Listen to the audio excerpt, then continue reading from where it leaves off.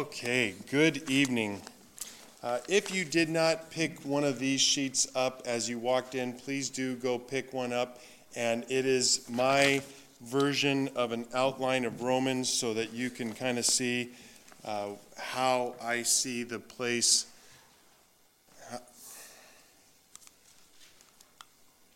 If you pick up one of these sheets, you'll see kind of how I put together the book, which is what we are going to be covering tonight, in addition to looking at a couple of the themes. Now, before we start, I must say, however, last week I read through the letter to Romans. I did so for a couple reasons. One is we are supposed to be about the public reading of Scripture. Amen? Publicly read Scripture. But secondly, I wanted all of you to know that in my series through Romans, I had at least one sermon that was completely theologically true. No mistakes. There you go. Read Romans. And I encourage you to read Romans. It has been said by pastors smarter, men, women wiser than me, that the letter to the Romans is a sermon. And the text that Paul uses to preach his sermon is Romans chapter 1, 16 and 17. Paul writes, "I am not ashamed of the gospel, for it is the power of God for salvation to everyone who believes, to the Jew first, and also to the Greek. For in this gospel, the righteousness of God is revealed from faith for faith, beginning in faith and ending in faith, as it is written, the one who by faith is righteous shall live." Now, like any good sermon, one of the tools that preachers use is to come up with a big idea, a sentence that kind of encapsulates what that sermon is all about, and using that and repeating it over and over so that that one point can be driven home. Now, this is my version of that sentence, and no, it is not inspired, and therefore it is not perfect, but I think one way of helpfully understanding the various themes that we find in Romans is this sentence: trust in the cross is power for life. Trust in the cross is power for life. As we go through the book of Romans, and we're going to parasail through it tonight. I went through part of it this morning in Sunday school class, and someone came up to me and said, "Well, you said we were going to water ski." And he said, "You were pretty light on that water there." And I said, "Well, tonight we're going to go parasailing. So we're going to get a high view of Romans, for which we will go back and get the details." But I want to give you 4 themes that if you can trace these themes through Romans, and we're not going to do that tonight very detailedly, in a detailed manner, but if you can understand these 4 themes, you will have a solid interpretation of Romans. They're not the only themes by any stretch of the imagination, but they are 4 of them that help you unpack what's going on. In the first, you can write notes on the back here if you like. The first theme is, in my mind, a railroad track. And every railroad track has 2 kind of metal tracks, and you need both in order to stay on that track. The train has to have both. In the one track, Paul is explaining what is new about the good news. There's something altogether different. There's something that has changed from the Old Testament understanding of how God deals with men that was not entirely manifest in the Old Testament. But then, on the other hand, you have this track, this metal line, so to speak, that's on the other side of the track, but it's a continuation.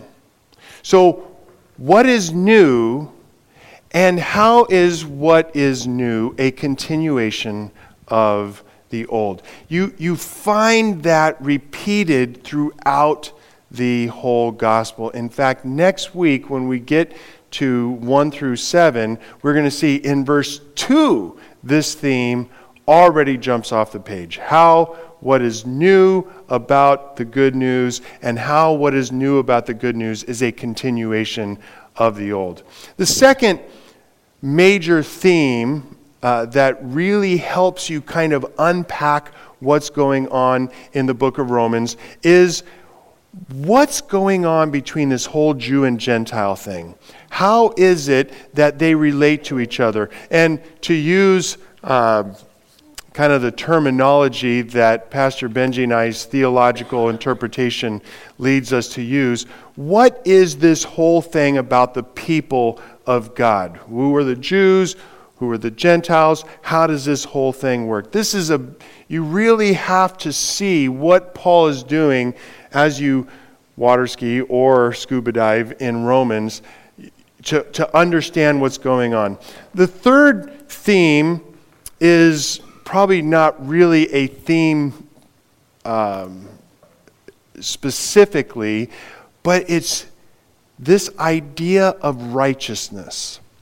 What is righteousness? How does it work? What is justification? And what does it mean that God's people can be justified? And this whole idea is chalk through, and it keeps on coming up. And Paul has to keep on unpacking it so that we get a proper understanding of who we are before we are in Christ, and then certainly who we are after we are in Christ. And the fourth major theme that you have to get in order to really understand Romans is one that's going to shock all of you. It's the cross. The good news. How is it that we, sinful human beings, can be put into a right relationship with Jesus? What is the cross, and what does that mean for us? So if you will read through Romans on your own, and you will keep these four themes before your mind, you will all of a sudden see them popping up here and there straight through. And in fact, through the whole of Paul's writings, you will see these four themes pop up quite a bit, and it'll help you get to the heart of some pretty difficult passages. Romans has some difficult passages, and I am going to be the last person to say that I understand it comprehensively, because I don't understand it comprehensively. But I do understand what Paul is going on, what Paul is doing in this, and so that is what I intend to pass on to you. So let's go through. If you have this sheet, we're going to kind of bounce around it, and hopefully you'll have a much better understanding of Romans. So let's go through Romans quickly, and we're going to kind of take a first level approach. What is Paul saying on the first level? Well, you get to Romans 1 through 17, and Paul's just introducing his letter. He just wants to kind of get it out there. This is what's going on. He starts, gives the gospel. He kind of talks about his plans. But then he gets to the heart of what he is saying, which we just read a moment ago in Romans 1, 16 and 17. The one who by faith is righteous shall live. And that is his guiding principle. That's where he jumps off. That's the scripture, so to speak, that the rest of the letter is a sermon to unpack. And if it is true, the one who by faith is righteous, then he has to give a solid understanding of what righteousness is. And the first thing that he needs to clarify in explaining righteousness is, newsflash, y'all ain't righteous. No one. You're all guilty, and no one is righteous. And he has to get there to explain so that we can then figure out, okay, well, what does it take to be righteous. That is what he explains in 3:21 to 4:25. He talks about what does it mean to be declared righteous. And then he has to unpack that statement in 3:21 to 31 in Romans chapter 4. And in Romans chapter 4, Paul is, as he is throughout Romans, talking to this imaginary Jewish kind of counterpart who's asking questions and who's saying, wait a minute, Paul, you're wrong on this. And Paul's having this kind of debate in his head. And so what he does is, if he's going to say that you can only be declared righteous by faith, if faith is what is necessary, then he can imagine his Jewish counterpart saying, dude, you're way wrong.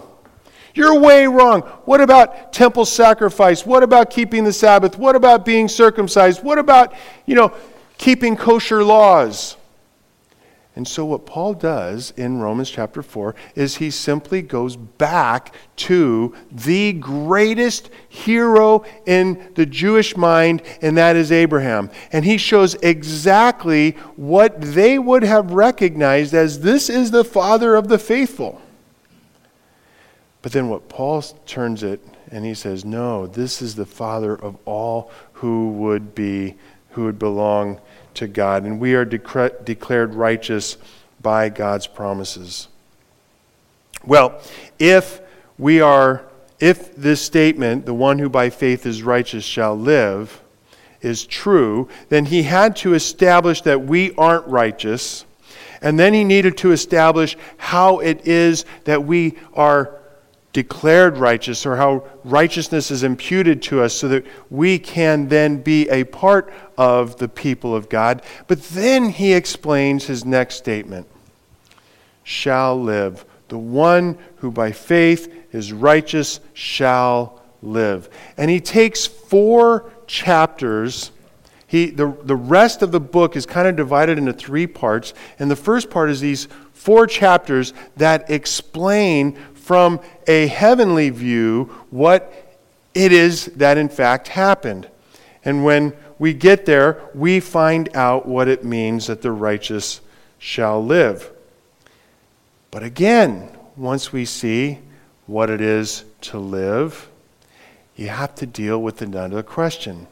Well, what about all the old covenant people? What about the Jews? What about the old covenant, and how does that relate to what's going on? And Paul takes 3 chapters, Romans 9, 10, and 11, to explain the difference between true Israel, as opposed to those who are not redeemed, and the people of God. And once he explains this, once he gives an understanding of how this works, then he is able to get to verses chapter 12 to 15:21, where he lays out how it is that God's people now, the church, should live in light of what's happened. The ending will then be the conclusion. Okay, so that we just kind of flew over Romans really fast. That's kind of the first level. Now we need to kind of get into a little bit of bones, even though we're still only parasailing. So, everyone is unrighteous. This is one of the least popular parts of Romans. Why? Because the finger is pointed right at us. We are guilty. And Paul starts off in finishing the second half of Romans 1, and he talks about how the immoral Gentile is unrighteous. No biggie. I got that. You guys know any slobs, any people who are just plain wicked, people who are around you that, man, they are bad people. You know anybody like that? Okay, don't anybody say Greg Burtnett. That guy is unrighteous. Paul starts with him because that's easy. I have a question. Does anybody here know any relatively decent, any good people who are not believers? Right? We do. Everybody has their flavor of sin, and some people's flavor of sin is kind of socially okay, and we don't mind them being around us, and they're good people. They're salt of the earth, right? Paul says, ain't enough. Nope. It's not going to get you what you need. Oh, you know what? Sorry, let me back up. No, we'll just keep going forward. Paul said, the moralist, the Jew or the Gentile, either one is unrighteous. He can't measure up to God's standard. But, okay, Paul, the moralist pagan isn't going to measure up. But what about the Jew? I mean, we're Jews, for crying out loud. We're good people. We have the temple. We have kosher. We marry good Jewish girls. We certainly have something in our favor, right? And Paul says, nope. All the externalities that you depend on don't matter. Guess what? All those externalities don't matter today either. You've been to Sunday school every week for 50 years. You give all your money. You don't drink. You don't chew. You don't go with girls who do. Guess what? All of those things don't make you fit for heaven by themselves. Now, is it true that there are good things that we should do? Yes, it is true. There are good things that we should, in fact, do. But the point is, they are not going to make us fit for heaven any more than going to synagogue and being circumcised and not working on the Sabbath did for the Jews as well. So then Paul makes a very should be non-controversial statement, but it really kind of gets under people's skin, and it'll probably get under your skin when we get there. In Romans chapter 3, 1 through 8, Paul says, God alone is righteous. That shouldn't be a problem, but it's worse than that.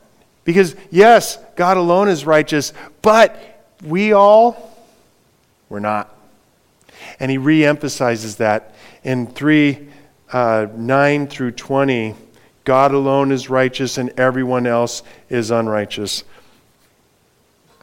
Chuck, move straight to Romans 3:18. We'll go there.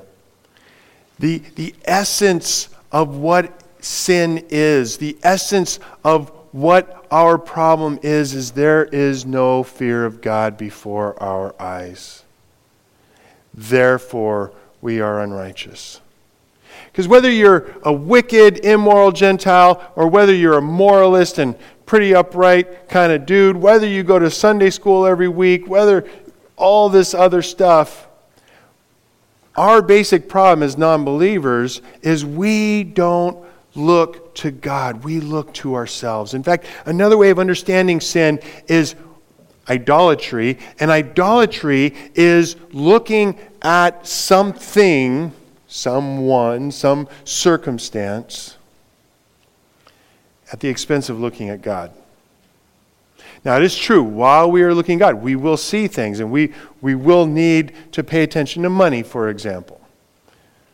But if all we're doing is looking at that money, and we're not looking at God, the money becomes an idol, becomes something to trip us up.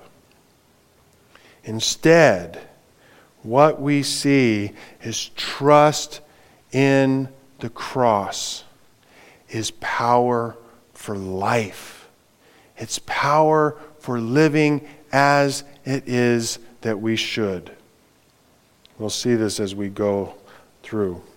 Now, if Romans 1:16 and 17 is a scriptural passage about which all the rest of Romans is a sermon, we get to the kind of the first change in the big sections in Romans, and we find the most important paragraph in the Bible. Now, it is the most important paragraph in the Bible only when you understand that it takes the rest of the Bible to unpack that. It takes the rest of the Bible for you to properly understand Romans 3:21 to 26. But it's the most important passage in Scripture because it is a distillation of so much, and it is an unpacking of what Paul says in Romans 1:16 and 17. Paul says, but now. I just want to stop there. Boy, when we're going to get to this passage, it's probably going to be a couple months, but we're going to get there. And there's such a strong difference. Paul is bad, but now. The righteousness of God has been manifested. It has been displayed for all to see apart from the law, although the law and prophets bear witness to it. There's that railroad track going on right there. The righteousness of God through faith in Jesus Christ for all who believe. For there is no distinction. For all have sinned and fall short of the glory of God and are justified by His grace as a gift through the redemption that is in Christ Jesus, whom God put forward as a propitiation by His blood to be received by faith. This was to show God's righteousness because in His divine forbearance He had passed over former sins. It was to show His righteousness at the present time so that He might be just and the justifier of the one who has faith in Jesus. Listen, the problem our culture struggles with is this idea of, well, how do bad things happen to good people? How many of you guys have ever heard a statement very similar to that, right? Why do bad things happen to good people? That is not Paul's problem. How is it, Paul is asking, that God can be just and He can justify sinners at the same time? A judge who lets a person who is guilty of murder walk the streets is not just. So how is it that God can make it so that we walk free? How is it that God can make it so that you and I go to heaven? That's Paul's problem. He doesn't have a problem with why do bad things happen to good people. Because by that standard, none of us are good. And that's why Paul then needs to go straight to Abraham. And chapter 4 is an explanation of how it is that we are declared righteous by grace through faith. And it is only when you and I trust in the cross, which is power for life. So now Paul, his statement that he took out of Habakkuk chapter 2, verse 4, the one who by faith is righteous shall live, is now in one sense complete. We weren't righteous, but we became righteous by faith. So we have this understanding, the one who by faith is righteous shall live. And now he gets to kind of the point. And the point is going to be that we live. And praise Jesus. What do we see in Romans chapter 5? We shall live free from the wrath of God. There's Romans 5:1. Therefore, since we have been justified by faith, since we have been declared righteous by faith, we have peace with God through our Lord Jesus Christ. Again, Paul's problem is not that, we are somehow spared the bad things in life. Paul's problem is, how do we have peace with God when you and I are enemies of Him? And one of the biggest passages that people have so much problem with in Romans is Romans chapter 5:11 through the end of 5:21, where Paul tells us exactly why it is that it's happened. We are either in Adam or we are in Christ. And depending on which one we are in, we either have sin, which leads to death, or we have righteousness imputed to our account, which leads to life. So the one who by faith is righteous shall live free from the wrath of God. Chapter 6, the one who by faith is righteous shall live free from sin. Romans 6:1 and 2. What shall we say then? Are we to continue in sin that grace may abound? By no means. then, how can we who died to sin still live in it? Paul now moves to the next question of, now that we are in Christ, how is it that we are to live in respect to sin? Are we still in Adam? Or are we now in Christ? And the answer has to be that we are in Christ. We are no longer slaves of sin. Oh, wait a minute. That brings up a problem. Raise your hand if today you made it to 10 minutes to 7 without sinning. Raise your hand. Oh, wait. You mean all of us Christians still sin today? Raise your hand if that's true about you. Right? So now we have another problem. Now we need to be the one who by faith is righteous shall live free from the law. And that's where we get Romans chapter 7. Yes, I am going to argue that Paul is talking about you and me. He's talking about believers in Romans chapter 7. And I think that for numerous reasons, but one of which is how this is laid out. And when he gets to verse 4, he says, "Likewise, my brothers, you have died to the law through the body of Christ, so that you may belong to another." Who? Which other? The one who has been raised from the dead. Why have you been made to belong to him? In order that we may bear fruit for God. And he's going to get on and he's going to talk about, oh, wretched man that I am. Though I continue to be a sinner in this life, though I continue to sin in this life, I am set free by Christ. And there we get to the Mount Everest of the Himalayas. Romans chapter 8. The one who by faith is righteous shall live free from the wrath of God.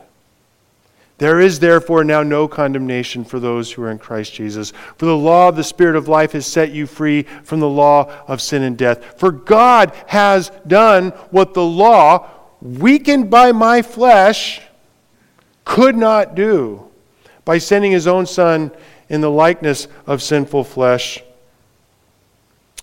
for sin. And he condemned sin in my flesh in order that the righteous requirement of the law might be fulfilled in us who walk not according to the flesh, but according to the Spirit. My friends, this is the glorious news. But you had to get the bad news first. You had to have 1:18 through 3:20 to understand the situation we were in. Then you had to have 3:21 through the end of 4 to understand how it is that we can change this. Then you had to see what it is that God has done for us so that we can be free. But like I said a few minutes ago, as we were flying over Romans, wait a minute! What are we going to do with the Jews? And that's where Paul talks about a distinction of two things. And boy, we will get to this, but we're going to have to fly through it. Talks about in 9:1-29, true Israel and election. What does it look like when God says, Jacob I loved and Esau I hated? In verses 6 through 8, Paul lays out what I think, at least at this point, is his most telling statement of these 3 verse chapters. It is not as though the word of God has failed. For not all who are descended from Israel belong to Israel, and not all are children of Abraham because we are his offspring. But, then he quotes 2 passages, through Isaac shall your offspring be named. That's another verse. This means that it is not the children of the flesh who are children of God, but the children of promise who are counted as his offspring.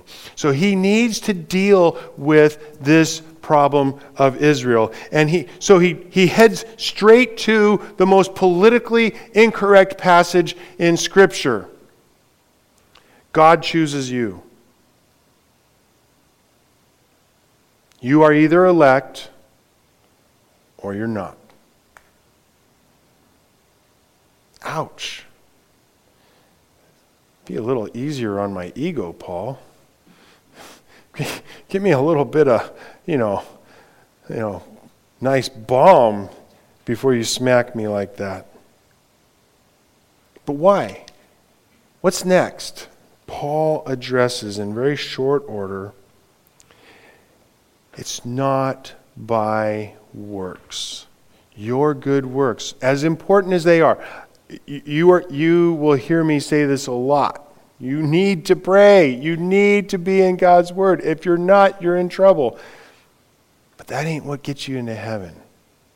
And the reason, end of chapter 9, beginning of chapter 10, Paul says it doesn't matter. True Israel pursues righteousness by faith instead of by works. And if you're going to Sunday school and Sunday evening service because that's going to earn you a softer place in heaven, stop coming. Serious. If you're coming here because you think you're going to get brownie points with God, just stop coming. Give me a call. We'll meet for coffee. Chapter 10 then explains what comes next. If righteousness is by faith instead of works, then true Israel needs to pursue God through the good news, through the word that is right next to us, the word implanted to us. I think that's verse 8 or 9. And then in chapter 11, he really tackles this. What is the true Israel? Who are the Gentiles? And what is this people of God? And he's just so full of what God is doing that he has to stop his letter and sing a song that is just how great God is. And just in case there's anybody who has read these first 11 chapters who's still with Paul, he gives another one of those golden verses. I appeal to you, therefore, brothers, by the mercies of God. Never quote scripture by memory in front of people. By the mercies of God, to present your bodies as a living sacrifice, holy and pleasing to God, which is your reasonable service. Do not be conformed to this world, but be transformed by the renewal of your mind, that by testing you may discern what is the will of God, what is good and acceptable and perfect. And so now Paul needs to, after he's unpacked this theology, he needs to give us some direction in how it is we go about living our life today. And so he breaks it down. He's going to talk about living in light of God the Spirit. Then in Romans 13, living in light of government. Then living in light of love, which is where we get verses 8 through 10, where he says, owe no one anything except to love each other. For the one who loves another has fulfilled the law.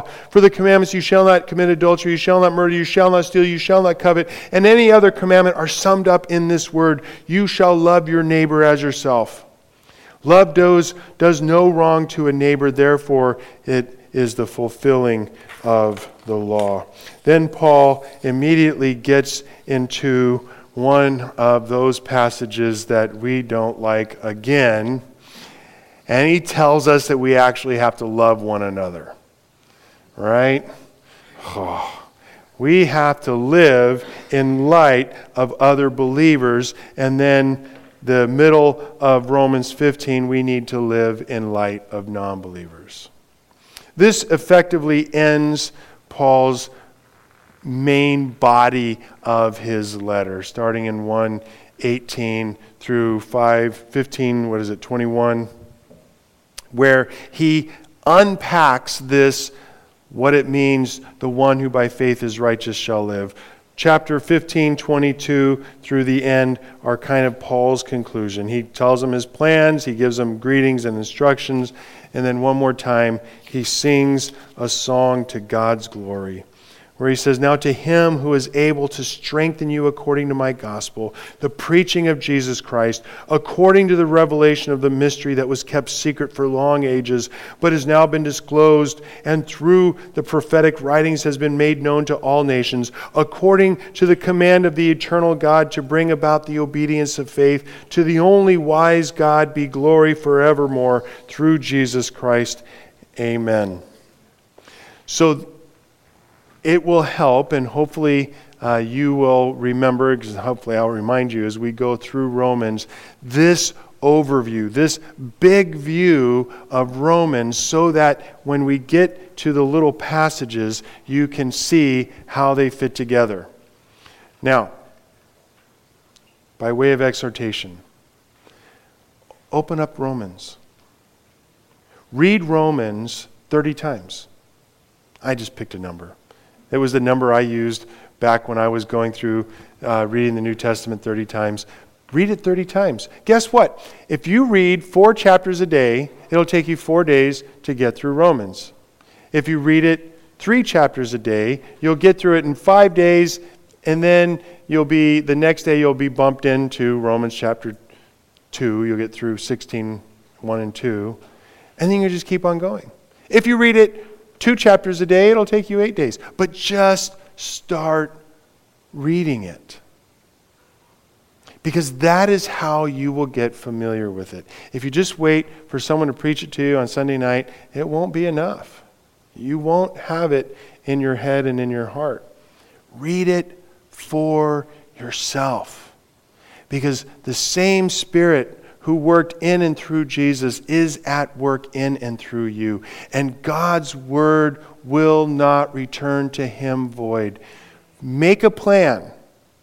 Decide that you are going to read through Romans 30 times. And if it takes you a year to do it, we'll probably still be preaching in Romans. Let's just be honest here, all right? It takes you a year. So what?